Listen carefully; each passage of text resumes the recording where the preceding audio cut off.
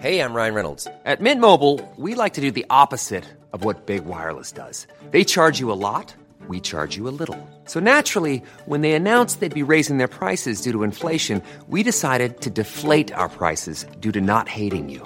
That's right. We're cutting the price of Mint Unlimited from $30 a month to just $15 a month. Give it a try at mintmobile.com/switch. $45 up front for 3 months plus taxes and fees. Promo rate for new customers for limited time. Unlimited more than 40 gigabytes per month. Slows full terms at mintmobile.com.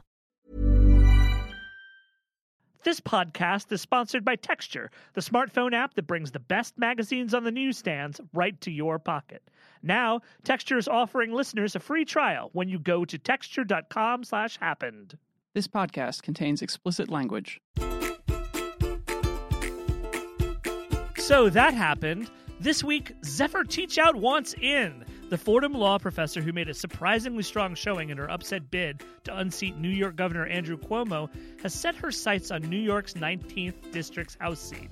And she's also setting her sights on Washington, aiming to apply her work fighting corruption to one of Washington's most broken institutions. She joins us today to tell us how she'll get there.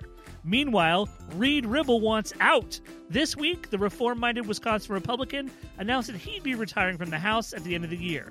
We'll chat him up about the 2016 scene, his plans for this last year in Congress, and what he hopes life after government is like. And next, Connecticut Senator Chris Murphy joins us in studio to talk about reforming the U.S. relationship with the brutal and warlike regime in Saudi Arabia. Finally, the presidential race has finished its sojourn in Iowa, and the movable feast now moves on to New Hampshire. We'll discuss everything we learned about voters and numbers and how it can affect what's happening next. I'm Jason Linkins with Huffington Post reporters Zach Carter, Arthur Delaney, Jessica Schulberg, Janie Valencia, and Lauren Weber. We'll also have a full recap on the most recent Democratic debate. In fact, that's what's happening first.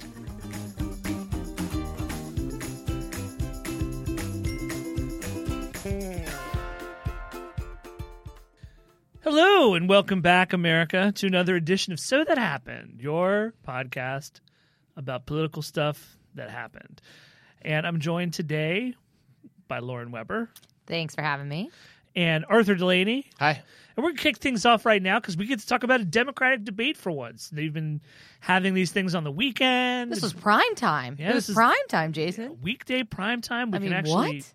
talk about it Before on the a primary? Yeah. What a concept, right?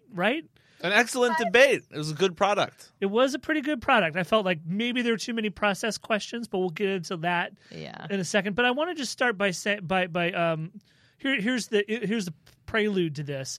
The contest between Bernie Sanders and Hillary Clinton has of late kind of drifted into an argument over who has the best bona fides among progressives or liberals or whatever you want to call that.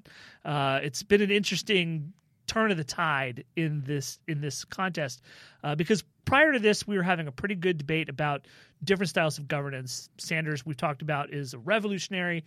Clinton is an institutionalist.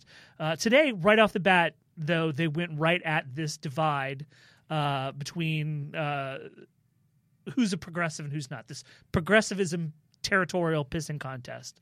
Who got the best of it tonight?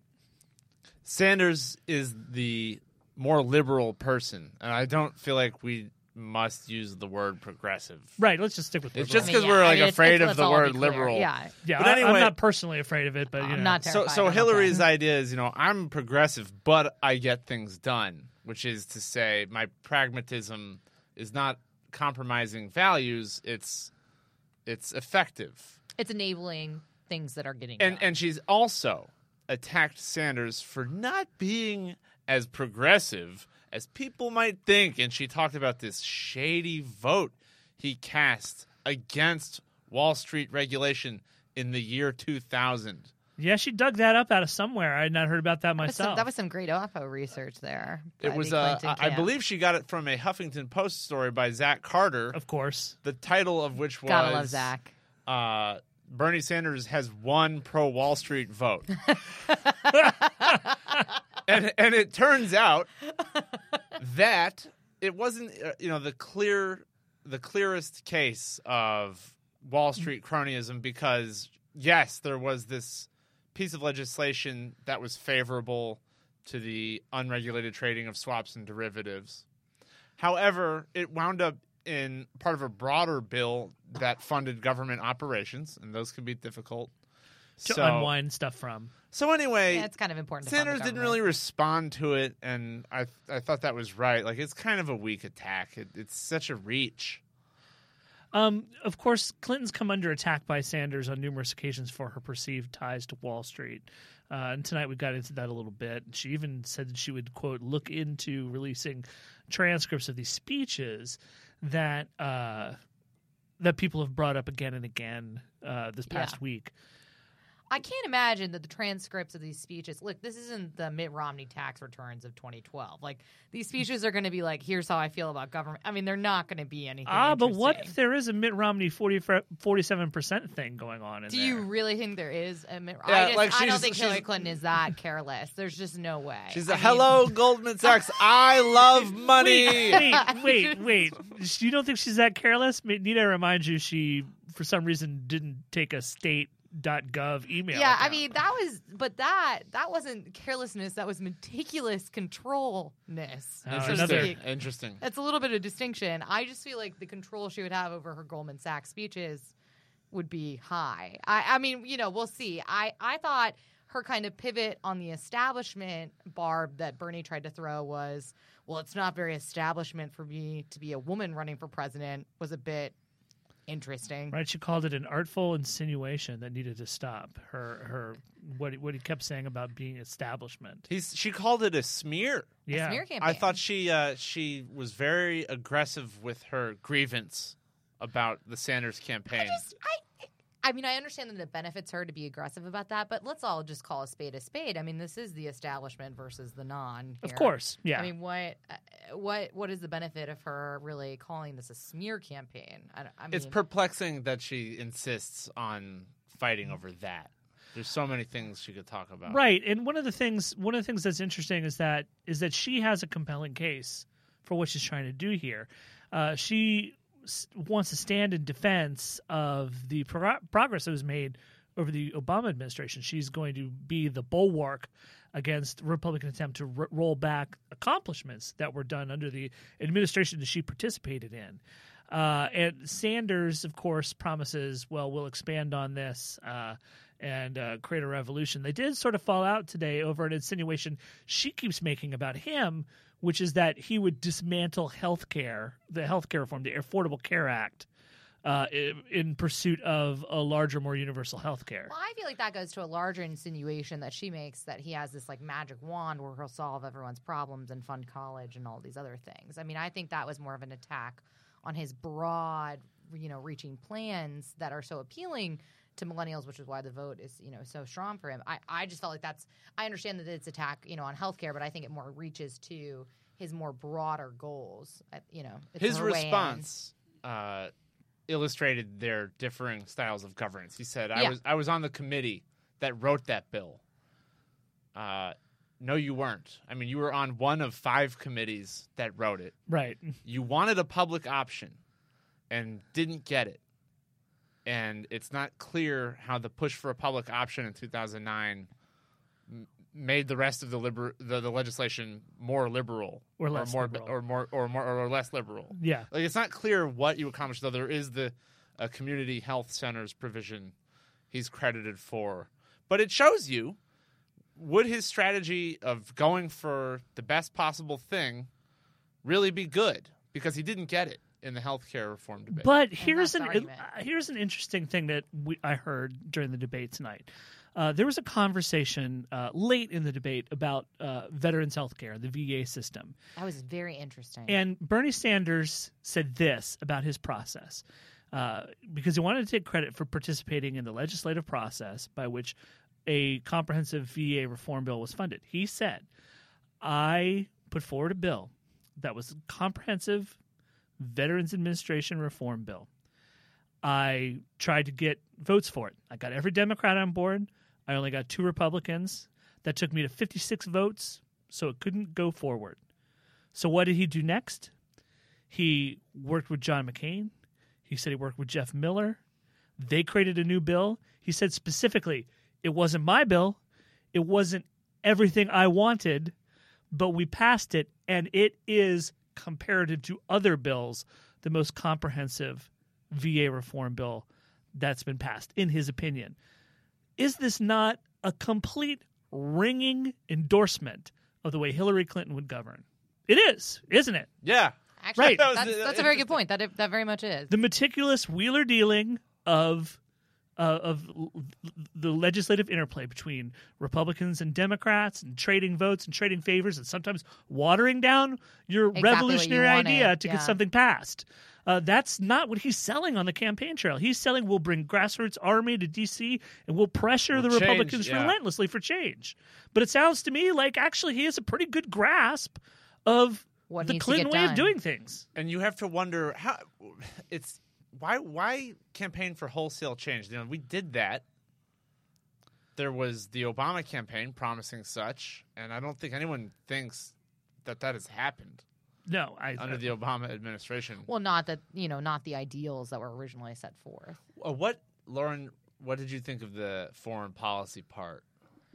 I mean, I saw this on Twitter a bunch of times, and I kind of agree that I think Sanders is not the best critique for Clinton's foreign policy. I mean, I think that a GOP candidate would have a much more of a field day with Clinton when it comes to foreign policy. It seemed to me that he repeatedly described his own vote against the Iraq War as his foreign policy. That was his crutch. I mean, that's the thing. And I do think that when push came to shove, it would be a bit of a harder, he's a little bit, yes, they were very adversarial tonight, but it could get a lot worse for her or for him, and against a Republican. So I thought the foreign policy discussion was a bit weak, to be honest. People on Twitter were so disdainful of him continuously mentioning his Iraq War vote, which I didn't fully understand. I think what they're looking for is the emergence of something that we would call a Bernie Sanders doctrine on Which we foreign don't policy. have. Which, we don't have. And people are like, 'Cause why it don't doesn't you really exist. Why don't you talk about what the State Department did in Libya, the killing of Muammar Gaddafi that left this power vacuum that was not good? Yeah, this is a Republican criticism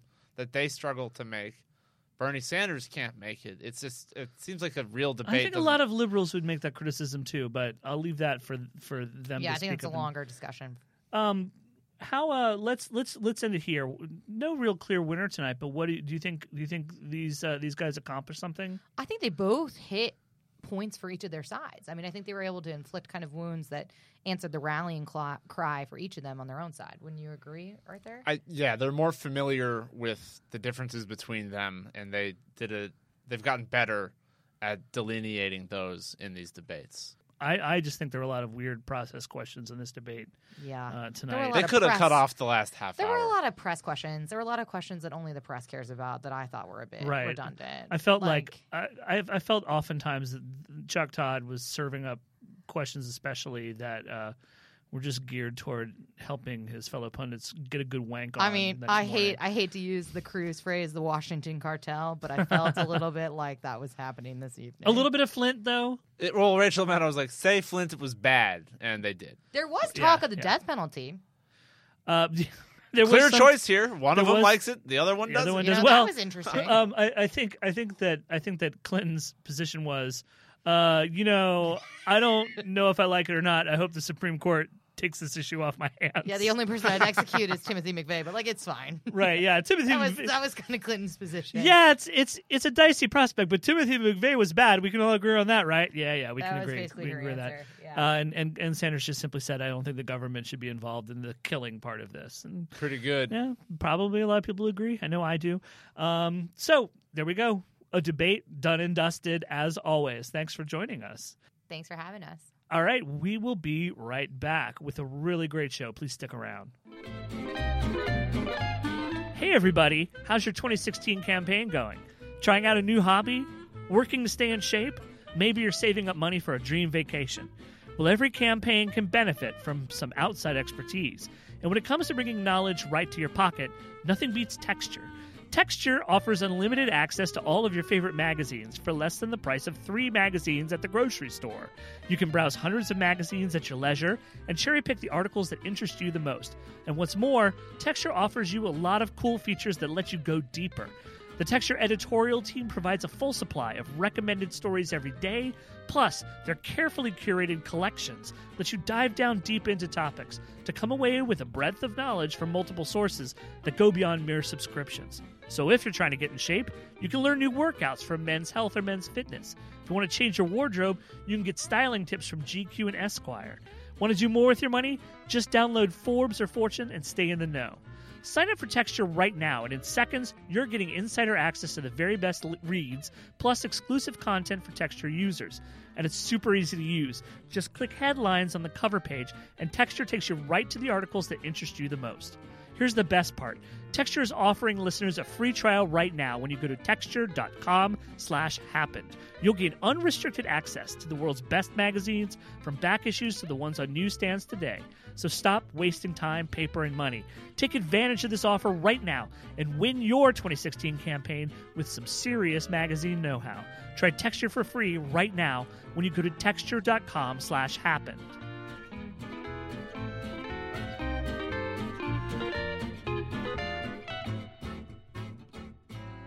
And we're back.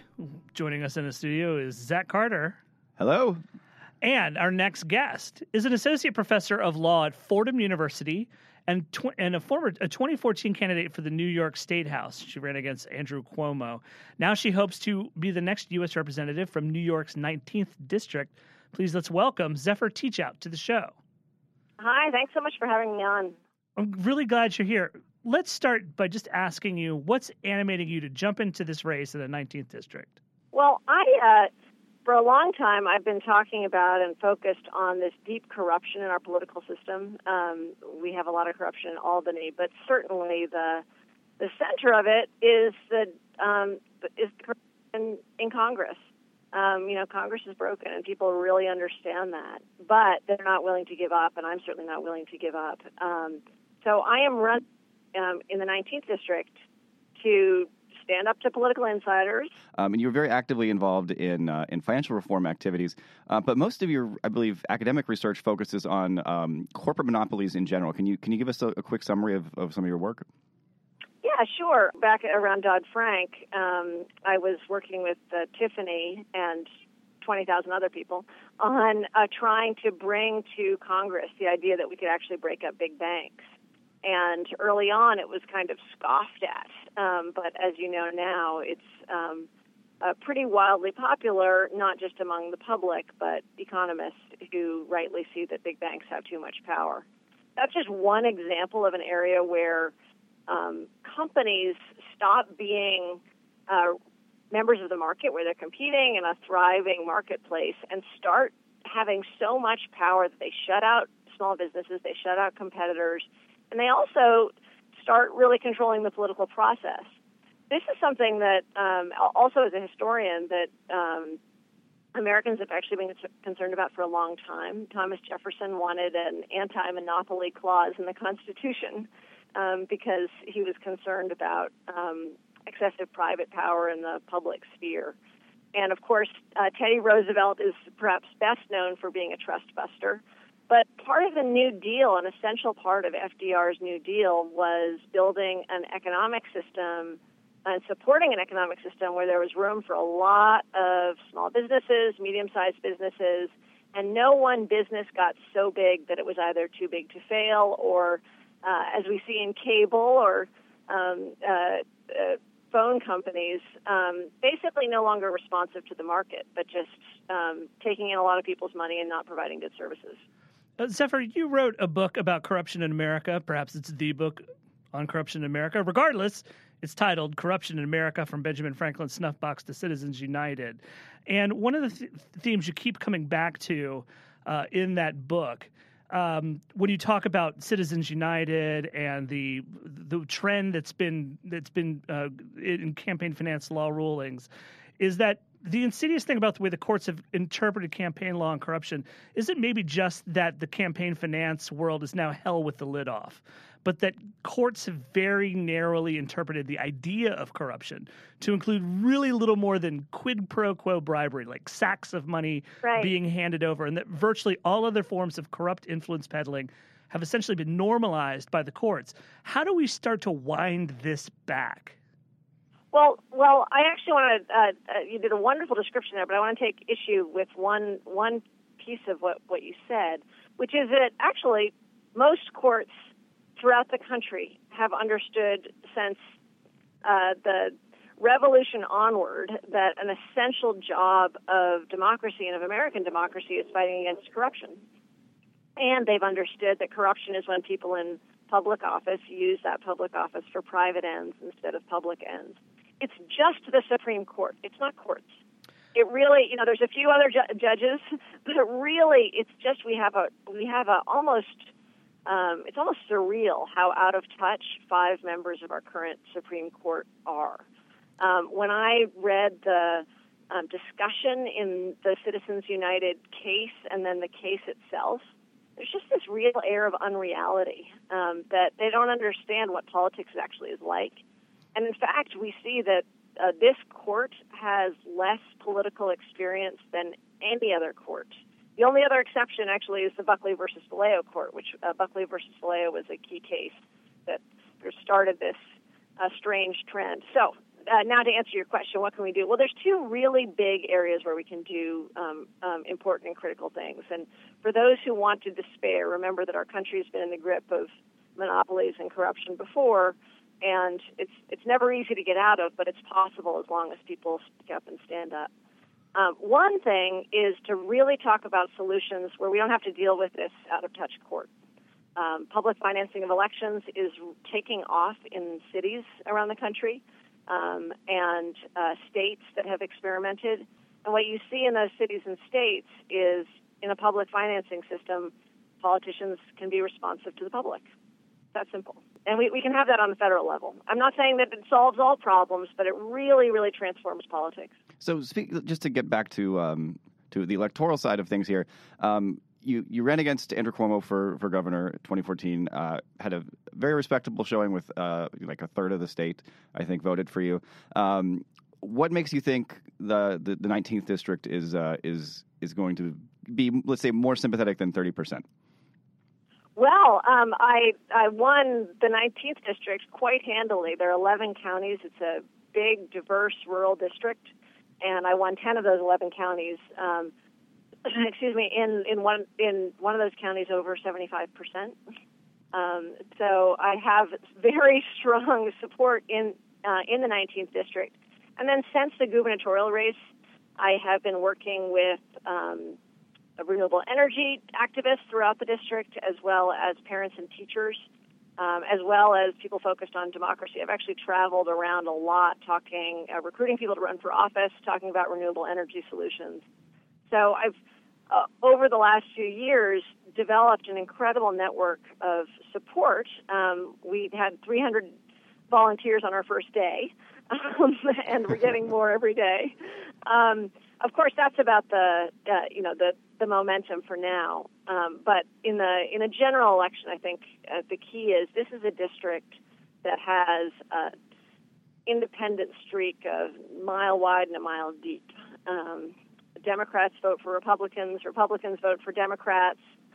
People are really looking for someone who's not afraid to stand up against political insiders. So how do you finance a campaign like that? I mean, the sort of standard Democratic Party candidate for newcomers over the last, say, 30 years has been someone who is either independently wealthy or willing to get cozy with big corporate interests.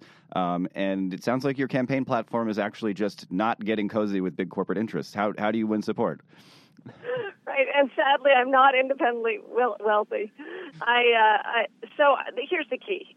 It's an interesting district, and I don't know how much you guys want to get into the weeds on this, but because so much of the district gets its news from New York City, you actually have to turn to organizing, because nobody, even the richest people, can't afford to buy New York City media for this rural district. Does that make sense? Yeah. Yeah. And so actually, in a strange way, it's going to cost a lot of money, and I'm going to raise a lot of money, and we can talk about where I'm going to raise it from. But in a strange and really exciting way, it depends on local communities and word of mouth more than a lot of districts, because you have to have those personal contacts and personal connections. And when people talk about their current congressman, the Republican Chris Gibson, who is chosen to step down, so it's a wide open seat. They talk about him in personal terms, in terms of the work, the very local work he's done, and not in the kind of broadsides and characterizations that you might see elsewhere. So that's you have to build it off a strong grassroots foundation, and I'm in a good position to do that. Luckily, I'm also in a good position to build off a strong financial grassroots foundation, and I really want somebody to find out where what other candidates have done this. But we had over 3,000 donors in our first week, which I haven't. It may well have happened, but it's certainly a high number. It feels a little Bernie Sanders-esque, to be honest with you. And that kind of leads me to another question: is that it seems to me that a lot of what's exciting liberals right now in the Democratic Party are people coming from the outside and people sharing these kind of attitudes about monopolies, about banks. Obviously, Bernie Sanders is a presidential candidate at that level. You have Elizabeth Warren in Congress. We talked to Tim Canova last week, who is challenging Debbie Wasserman Schultz in her district. He shares a lot of the same, sympathizes greatly with the type of things you put on your platform. And you say you're recruiting candidates. Is there like a sub-Rosa bench building going on between people who want to sort of return the Democratic Party to a more robust economic populism? I can certainly see that, and I see that both within the party and then honestly among independents and Republicans as well, is a real yearning for talking plainly about what's happening in the economy and what's happening with power. Zach, you and I a long time ago have talked about sort of the fundamentals of power and how out of power people feel. I don't know if you remember this, Zach, but we were doing outreach on breaking up big banks among Republicans and independents in 2009, 2010. Yeah, and I remember some of the polling data on that. Even self-identified Tea Partiers at the time, it was something like over 60% were saying that not enough was being done to help homeowners in distress. It was not a partisan breakdown about that you would expect from the media. And I care enormously about building the party. It's one of the things that Maurice Hinchey, one of my heroes, a congressman who represented part of what my district is now, there's been redistricting, did, is that he would go fight like hell in Washington, but also be party and really representing the interests of every member of every voter in his district, but also be party building and working with other candidates. And doing true coordinated campaigns. And I think that's really exciting because then you also do build, as you were asking about, you build that next potential candidate. I really love recruiting candidates, women, young people, and talking to them about what we can do in politics, even when it's really broken. There's one thing I would flag that I don't know if you guys have talked a lot about, but is a really big deal in my district, and I suspect around the country, is the parents and teachers standing up against Common Core and for the kind of resources that we need for public education. My wife happens to be a special education teacher, and she talks about that all the time, how adrift the policymaking is, and how it's sort of like a good intention idea that there should be some kind of national standard, but it seems to be the opinion of many teachers, many parents, that the product that they've come up with is a real botch. That's exactly right, and it's an example of where parents and teachers really have felt shut out of the process. So this well-intentioned from above plan ended up being a lot of federal overreach, not helping kids, not really supporting teachers in their profession, which is essential. My first job out of college was as special education teacher's aide, so not the level that your wife is at, but I think about that classroom work all the time, and I think there is something really, you asked about what other races to pay attention to. I would say pay attention to this issue. because I suspect it's going to be a big deal in my race, and it's something I've been working on locally for a while. But I suspect it's going to be a big deal in races around the country in 2016, with candidates having this kind of having a network of teachers and parents supporting them. And I'll tell you, I saw on my, around social media the day I launched, I saw teachers from deep red Republican areas of my district passing around a note saying, imagine if every teacher gave $5 to this candidate, what we could do. There you go. Well, Zephyr Teachout, thank you so much for joining us. We hope to have you back on again real soon. Great. It's wonderful to be on. Great to talk to you. Thanks very much. Zephyr Teachout, she is an author, a law professor, and a candidate for the New York 19th District. Thanks for joining us. We will be right back. Hey, guys. We'll get back to the program in just a second.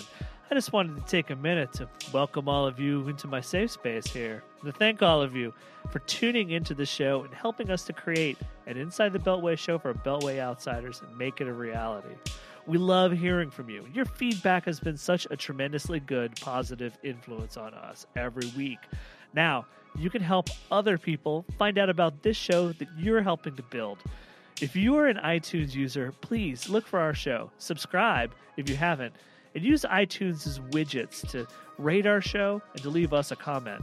It will help people like you find this show, and we can keep building what we've got going together. So head on out to iTunes, subscribe, rate, and say hello to us and your fellow listeners. Thanks so much, guys. And now, here's something else that happened.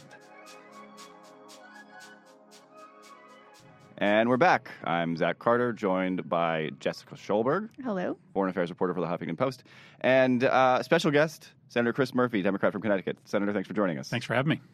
So, Senator, following up on your speech last week at the Council on Foreign Relations when you highlighted some of the problematic aspects of the U.S. relationship with Saudi Arabia, one of the things we wanted to talk to you about is a lot of people, a lot of our listeners are familiar with the Israel lobby and the influence that it sort of exerts over politicians. Can you describe what the Gulf lobby might look like and what type of influence they have? Well, we have, a long, historic, and important alliance with. Planning for your next trip? Elevate your travel style with Quince. Quince has all the jet-setting essentials you'll want for your next getaway, like European linen, premium luggage options, buttery soft Italian leather bags, and so much more. And it's all priced at 50 to 80% less than similar brands. Plus, Quince only works with factories that use safe and ethical manufacturing practices. Pack your bags with high-quality essentials you'll be wearing for vacations to come with Quince. Go to quince.com/trip for free shipping and 365-day returns. When it comes to your finances, you think you've done it all. You've saved, you've researched, and you've invested all that you can. Now it's time to take those investments to the next level by using the brand behind every great investor, Yahoo Finance. As America's #1 finance destination, Yahoo Finance has everything you need, whether you're a seasoned trader or just dipping your toes into the market. Join the millions of investors who trust Yahoo Finance to guide them on their financial journey. For comprehensive financial news and analysis, visit yahoofinance.com, the #1 financial destination, yahoofinance.com. Saudi Arabia and the larger GCC community. And it is certainly anchored in a long-term economic reality, which is that for the lion's share of our country's modern economic history, we simply couldn't run our economy without relatively cheap, ever-present flowing Saudi oil. Thus, we entered into a tacit agreement with the Saudis and with many of the other countries in the region that we would be their protector. We would supply them with substantial military arms, and in exchange, whether this was explicit or implicit, they would flow oil to keep our economy moving. The reality of the current circumstance that we face, in which our #1 threat as a nation is not the Saudis cutting off oil, but a terrorist group attacking us in a 9/11 style attack, should make us reconsider that alliance. It's not that you have sort of a grassroots Saudi lobby in the United States. You have an economic dependency and a military dependency that's existed over decades that's hard to break, even though the reality of the global circumstances we're living under today is fundamentally different than what it was in the 70s or 80s. But it's still true. I mean, the previous Saudi ambassador to the U.S. was a very influential person inside the Beltway. Have you received any pushback from the new guy?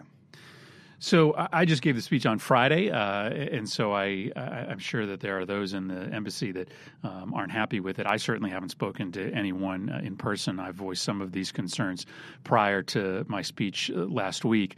There are personal relationships here as well, but my feeling is that these are a handful of long-term, deep personal relationships. I mean, I wouldn't say that that the United States Congress is replete with members that have long-standing, important personal relationships with individuals in Saudi Arabia or the GCC. I think those contacts, to the extent they're meaningful in and of themselves, really exist at the administration level. And yet, for whatever reason, even Congress, without those personal relationships, hasn't been willing to say some of the things that I've been saying publicly over the last week, even though privately we've been saying them for a long time. So that said, have you received much pushback on the Hill from any of your colleagues from that speech? Anyone saying, hey, why are you touching this very important relationship? Exactly the opposite. Really? So you do envision that you have some potential allies on Capitol Hill? Absolutely. So anyone you can name specifically? No, I won't. I won't necessarily out the private email exchanges and conversations that I've had, but I have not had a single conversation with my colleagues in the Senate since I gave the speech on Friday, expressing reservations to the extent that I've had a half dozen conversations about this speech since then. Is it bipartisan feedback you're getting? It is. Okay. So then kind of going forward, assuming that you are going to be able to build sort of a coalition of lawmakers who do want to see some of the changes that you laid out last week, what legislative mechanisms are available to you? Is it you and some other members have put holds on weapons transfers in the past, but ultimately they do move forward at the administration's request. What's the best way forward? Is it more weapons holds? Is it other legislation sort of writing in more conditions on military aid? I mean, how do we actually implement this? Well, part of the difficulty right now in the Congress is that we don't authorize a State Department appropriations or State Department authorization. Now, right? It's been a long time since we have actually authorized the language which guides our aid programs. Now, that's not as relevant to Saudi Arabia because the lion's share of our programming with Saudi Arabia is military. But we certainly can have a conversation in the Department of Defense authorization bill about conditions. And then we can use our power through the Senate Foreign Relations Committee to ask some much more substantial questions about these arms transfers. And I think it's important for us, for the group of us that do want to weigh in on this, to express those reservations up front so that the administration knows what's coming rather than to express them only after an arms sale transfer request has been made to the committee. So can we actually just dig down a little bit into what exactly you're talking about when you say we need to re-examine the relationship with Saudi Arabia, these arms sales you're talking about? I know Jess has been, a foreign affairs dork for a long time here, but I don't think all of our listeners are experts on this topic. Well, so we have regular requests from the Saudis to sell military equipment to them. Most recently, it has been in connection with funding their campaign inside Yemen, but there are also more normal, regular transfers of military equipment that are much more defensive in nature. I would make the recommendation that to the extent there are going to be future sales that are directly connected to the proxy war that's being fought between the Saudis and the Iranians in Yemen, that we not approve those sales. I just don't see any evidence right now that the Saudis are conducting that military exercise in a way that's responsible. It's just feeding the humanitarian crisis inside Yemen, nor is it actually accruing to the benefit of our campaign against extremists. I think there's probably a different bar applied to other weapons transfers that are not directly connected to the fight in Yemen. I wouldn't sort of of lay out the explicit conditions today. But certainly I would argue that this question of how much money is flowing through the Wahhabis to some of these religious schools should be part of that conversation. Kind of digging in more to your question or to your response on Yemen, one kind of conflict I see here is that the Obama administration does sort of tacitly assist the Saudis in their war in Yemen. So to get the administration to stop arms flows, it's not just that we help with arms, we help with logistics, we help with targeting.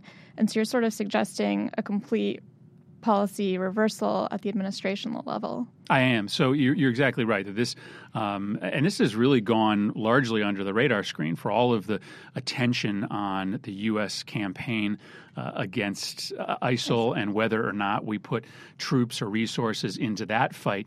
Very few people have paid attention to the fact that we are actively coordinating with the Saudis with respect to targeting, with respect to resources. We are at war. The United States is, in many respects, at war against certain forces inside Yemen funded by the Iranians, while the Saudis are still presenting the forward face of that effort.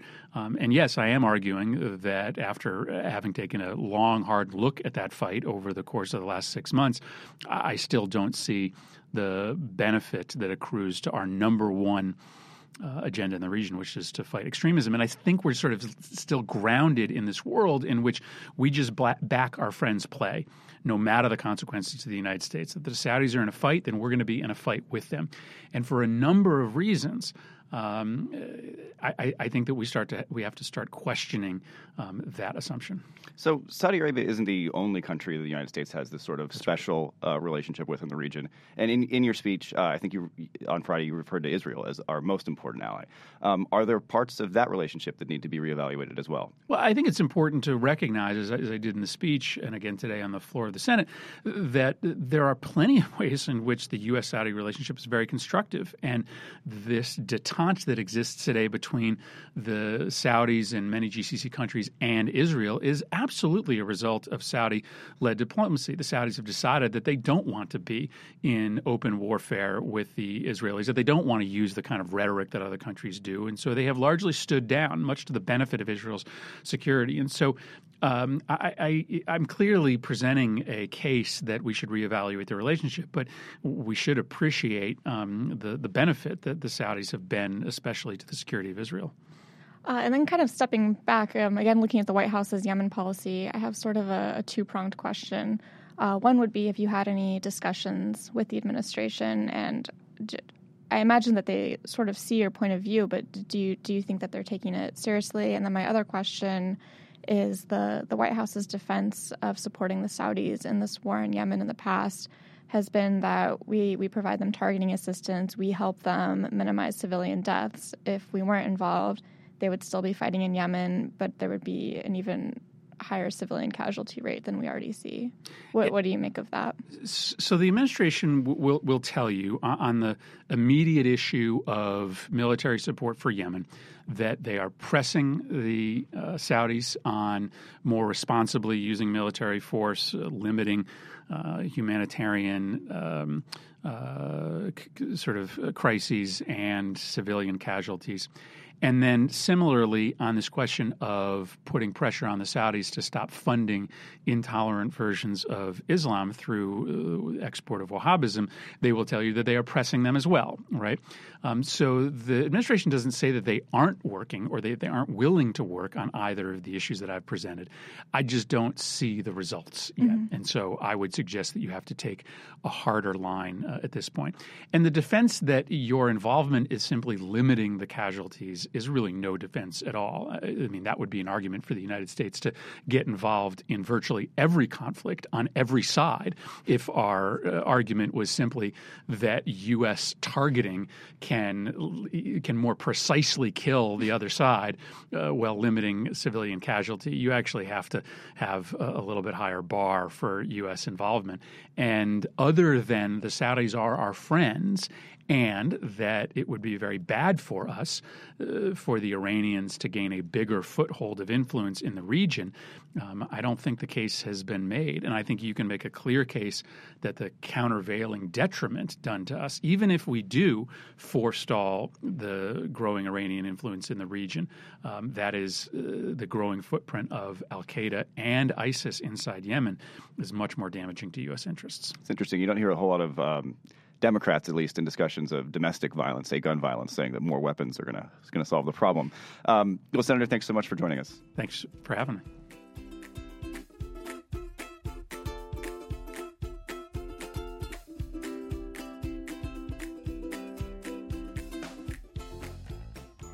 And hello, we're back. We're back with Arthur Delaney. Hi. And joining us once again is one of our favorite guests. He is a representative from the great state of Wisconsin, Republican Representative Reed Ribble, who announced this week that this will be his last year in Congress. He is retiring. Congressman Ribble, I have to start by asking, was it something we did? No. I'm going to miss you guys, honest. Well, you can still call us. I'm going to miss you guys. And so, no, it was nothing you did. It was my grandsons and my wife, and it was just ready to come. She's ready to have me come home. How's that? That works for us. It's a load off my mind that it wasn't something we did. Well, what were they saying? How did they apply this pressure? They're like, "Geez, Grandpa." Well, I've got 3 grandchildren, 5, 10, and 12. And the 12-year-old and I are really close, and have always been really close together. And after Christmas, my son and daughter-in-law live in Nashville, Tennessee. I said to them, hey, if it's all right with you, I'm going to take the boys and go back to Wisconsin. You can come up in a week and pick them up after New Year. We played out in the snow and did all the things that granddads and grandsons love to do. And when I was getting ready to come back to Washington, D.C., they took me to the airport, and my oldest grandson kind of grabbed me around the neck, and he was crying, and he did not want to have me go back to Washington, D.C., and he made it clear that he wanted to spend more time with me. He said, I'd never get to see you anymore. When am I going to get to see you again? Oh, man, I used to be that kid. One of those gut check moments, I think, that you have as a grandparent, maybe even as a parent.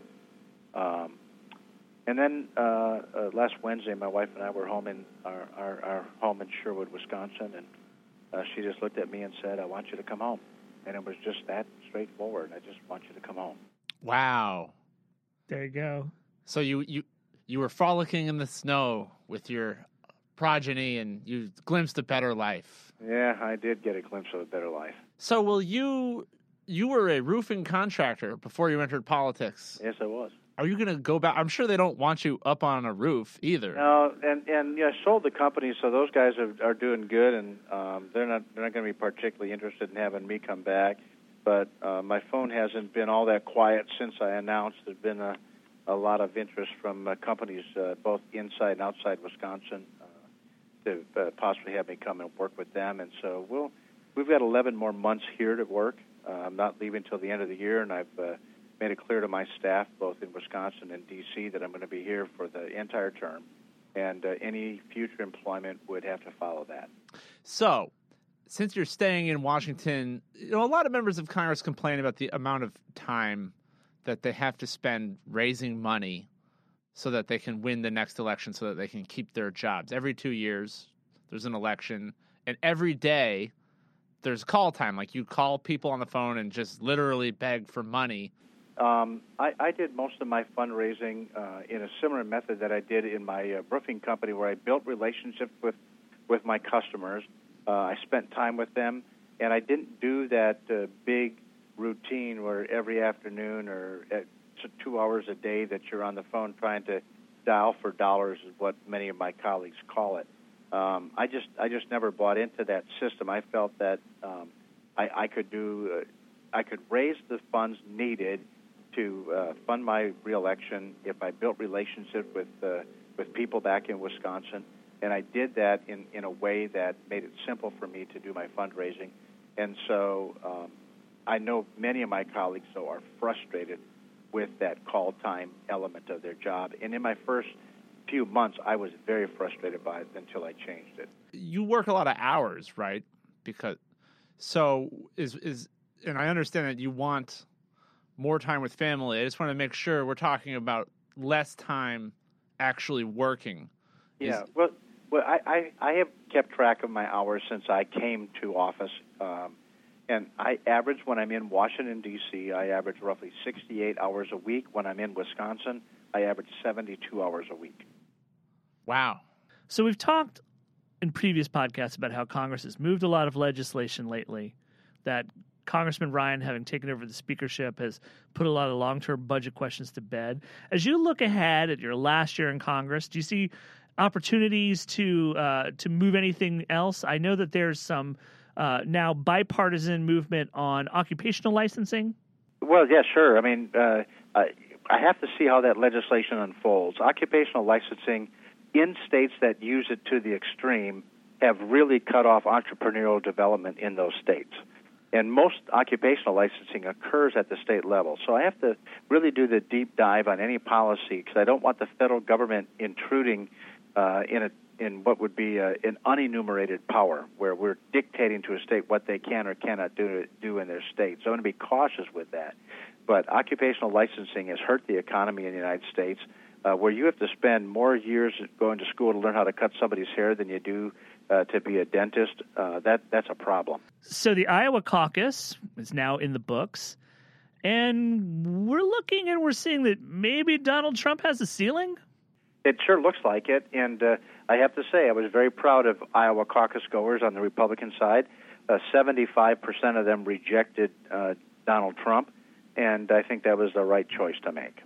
Marco Rubio certainly seemed to have come out of that with at least sort of the biggest wind in his sails. Yeah, I possibly. I think it's too early to tell, and Iowa's not a good measurement of that. And I kind of reject the whole idea that this is an establishment guy and this isn't.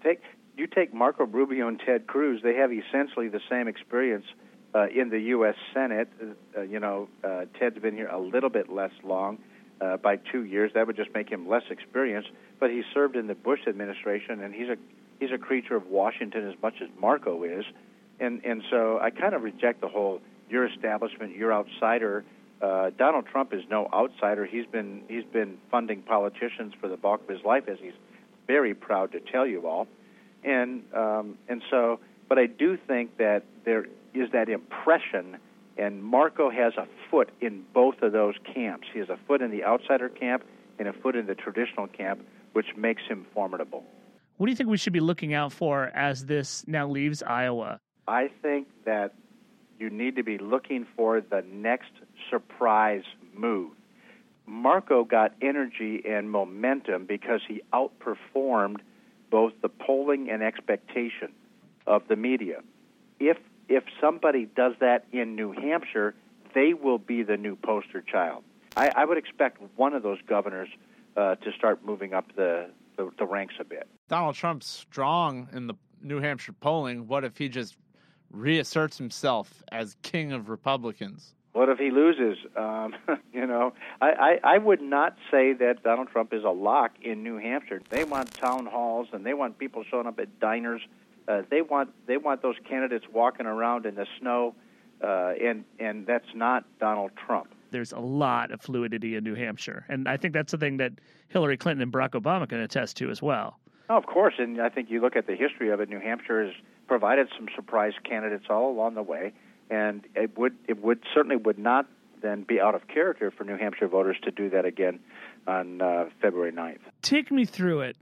It's your first day of retirement. You're back in Wisconsin. You wake up in the morning. What are you doing that day? I'm probably looking to see if I'm going to head down to Nashville. I might be trying to pick some motorcycle ride I could go on with my wife when the weather gets better. Or I might just grab my 12-gauge shotgun and go out and do some sporting clay shooting, which I enjoy a lot. God, shotguns and motorcycles. Reed Ribble is dangerous. Retirement sounds awesome. Listen, I am from northern Wisconsin. He's up on a roof. This is good stuff. In January, I will not be on a roof. I'm gonna do some work. I'm not gonna just retire. So I'm assuming that at some point I will I'll find gainful employment and become useful to somebody. I have no doubt. Well, Congressman Ribble, congratulations on retirement, and thank you for joining us. I hope we get several more chances to talk between now and then. You call anytime. I enjoy these conversations a lot. We do too, man. All right. Thanks very much. We will be right back.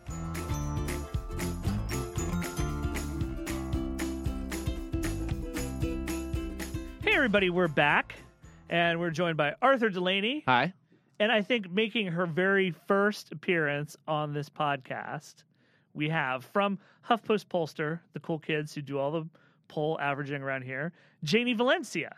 Hi, thanks for having me on. Hey, it is great to have you on. So we're going to talk about what happened in Iowa and what could happen in New Hampshire. Okay, so in Iowa, generically speaking, we saw a result where a couple people, Rubio and Cruz especially, I guess, overperformed and Trump underperformed. Right. So what went down? So the Trump supporters didn't show up as much as they thought polls projected that they would. And the evangelicals did, who make up about 30% of the Republican caucus in Iowa. So will this happen also in New Hampshire, where Trump has a much bigger lead? Like, how much of a Trump mirage do we have also in New Hampshire? So Trump is about 20 points ahead of Cruz in New Hampshire, which is way better than he was doing in Iowa. But New Hampshire is kind of a different beast. So there's still a lot of voters that are undecided in New Hampshire or leaning towards a candidate. About 37% say they're still deciding, which was a little bit what we saw in Iowa, where people hadn't made up their minds until the day of election, which is why Rubio got a little bit more of a bump than was expected, because a lot of those last-minute deciders went for Rubio. So it sounds like there could be a change in what the polls project. But they are different beasts. The Iowa Yes. caucus and the New Hampshire primary. And I have to think that Donald Trump, in an interview today, basically essentially said he didn't know what a ground game was. I mean, essentially, for all intents and purposes, he was like, no one told me that a ground game was important, so I didn't have one. And there's so much just specific technical things you have to do in a caucus that's different from a primary, where you just show up and pull a lever. Caucus is about trading around and working out deals and determining if you're viable and picking up the voters who are less viable. Do you think that maybe the inexperience of Trump voters played a big role in how the caucuses went down? I mean, we can only speculate, but... Right. Absolutely. I mean, it's kind of a crazy process. If you've not done it before, then you might not know how it works. Jason, you've written about the Iowa caucuses. Why do we have caucuses in Iowa? Why don't they just vote? I mean, it's down to the chains of habit feel light until you want to go and break them. Okay? Wait a minute. Wait, is it stupid? The caucus is stupid, yes. Thank you. Okay. The caucus is absolutely stupid, but it's down to years of tradition, and the cost of fighting the Iowa caucus is probably so high that no one really wants to attempt it. From the media perspective, it is a very good way to concentrate the money you've budgeted to cover an election, to go to Iowa for a period of time, to go to New Hampshire for a period of time, and then bunker down for Super Tuesday. You know, it matters what the media has laid their money out to actually spend on during an election. And, you know, their interests are in these kind of like historical, nostalgic events that they can keep reporting on and keep building, you know, the reporters that know where all the good bars are and stuff. There's an incentive to kind of keep this tradition alive. So it's really hard to break this tradition, but the Iowa caucus is kind of like a game of Calvin ball. And I think it's clear that Cruz played it a lot better. Yeah, I mean, it's good for the candidates, too. They already have the playbook on Iowa and New Hampshire. They know who they're appealing to, the demographics. There's been ton of research. Janie, New Hampshire also is a really weird beast, even though it's a primary, even though it's people showing up and pulling levers on voting machines or whatever they do in New Hampshire. I mean, I don't know if anyone pulls levers anymore. Might push a button. But everyone is allowed to sort of crossover vote in New Hampshire, right? So the Democrats vote in the Democratic primary and the Republicans vote in the Republican primary, but the independents can swing either way. So that opens up this door for maybe strategic voting. Like they might vote on the Democrat side because they really don't want to have their candidate compete against Hillary Clinton. Oh, wow. So they might choose to vote for Bernie Sanders because the Republican side is a little bit more volatile and unstable right now. And how many independent voters would you estimate there are in New Hampshire? Like a ballpark percentage? Probably like 40% of the electorate. Okay, that's a big percent of the electorate. Mm-hmm. So if strategic voters swing the other party's primaries, that's something we'll be able to know took place after the fact? I think that's what's so interesting about New Hampshire is that the after-the-fact footprint always looks different from what you knew going in, right? Yeah. Who do you think really, really needs to prevail in New Hampshire going forward? I think Trump, if he wants to be considered a serious candidate, needs to do really well. We've already seen his the perception of him crack a little bit, that he was leading in the polls and he must be really actually doing well. And Iowa showed us that maybe he's not doing as well as the polls would tell us. And Bernie Sanders, too. You know, we really need him to do well so that he seems like a viable candidate and that he has a shot at this. Yeah, it's funny because this is his slam dunk state outside of Vermont. Mm-hmm. And I think Hillary Clinton just sent her whole squad from her New York office to New Hampshire. Is their goal now to win New Hampshire or just close that gap? Probably close the gap as much as they can. He's about 30 points ahead of her in the latest polls. And now Donald Trump is so upset about what happened in Iowa, by the way, that he's like talking about suing somebody. Yeah. As our senior legal affairs correspondent, Jason. What? No, I'm not that guy. But I will. But as a layman, I will answer your question. Can he do that? A real senior legal affairs correspondent might know something I don't. But I don't know who you would sue. I mean, one of the things you have to remember about the Iowa caucus, and maybe this is the one thing that you can say is good about it, is that cheating isn't really that easy. There are witnesses in every single precinct to what happened there. If a count comes out where it's like, oh, somebody won, and they see the numbers and they see the percentage, and the people who were there can say, yo, that's not what went down in our precinct at all. There are too many witnesses to that. I mean, there was a lot of to-do afterwards. Crazy Donald Trump supporters thought that Microsoft had thrown the election to Marco Rubio, and it was like there's no computing going on. There's no computers. It's literally people counting pieces of paper or counting people on one side of the room or the other. There's no electronic. Well, there was the question of whether he stole votes from Ben Carson by saying. There's that, yes. His operating theory is that Ted Cruz told a bunch of people that Ben Carson was dropping out. He told his team, Ben Carson's dropping off. Tell you guys in the precincts to let people know that. So maybe we pull some Carson supporters over to our side. Because obviously if Carson were to actually drop out, Cruz would benefit. But Carson overperformed himself in Iowa. Despite the fact that Cruz is inveighing against Carson and saying that Carson's leaving the race, not just going home to get pants, he did better than expected. Yeah, he totally did. And that's, again, the evangelical voters showed up. And that's where Cruz and Carson draw most of their support from. And they showed up at higher rates than anyone expected. I think it was like 188,000, and the polls were projecting about 150,000 turnout. Wow. Yeah, that's pretty good. But Ben Carson is going to drop out. He is going to drop out, and maybe Donald Trump shouldn't have spoken too soon because now that support probably won't come his way. It sounds like you're saying Donald Trump is giving people a false version of events. Look, I said it before. He doesn't know what he's doing. All right. Janie, anything else you think we should look out for in New Hampshire? Well, I mean, as it stands, there hasn't been a lot of new polls yet, so expect a surge of polls to come out this weekend. All right, Arthur, Janie, thanks for joining us today. We will have both of you back on again to help us make sense of whatever the hell is going on in our world. and we will be right back. So that's what happened this week. This podcast was produced, edited, and engineered by Christine Canetta. We were always watched over by our loving angel, Caitlin Bogucki. I'm Jason Linkins. This week we were joined by Fordham Law professor and New York congressional candidate Zephyr Teachout, Wisconsin Representative Reed Ribble, and Connecticut Senator Chris Murphy, as well as Huffington Post reporters Zach Carter, Arthur Delaney, Jessica Schulberg, Janie Valencia, and Lauren Weber. This podcast was sponsored by Texture, the smartphone app that brings the best magazines on the newsstands right to your pocket. So That Happened is available on iTunes at itunes.com/So That Happened.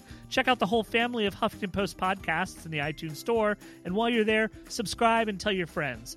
If there's something you'd like to hear us talk about, send an email to sothathappened@huffingtonpost.com. Thanks to all of you for listening, and we miss you already.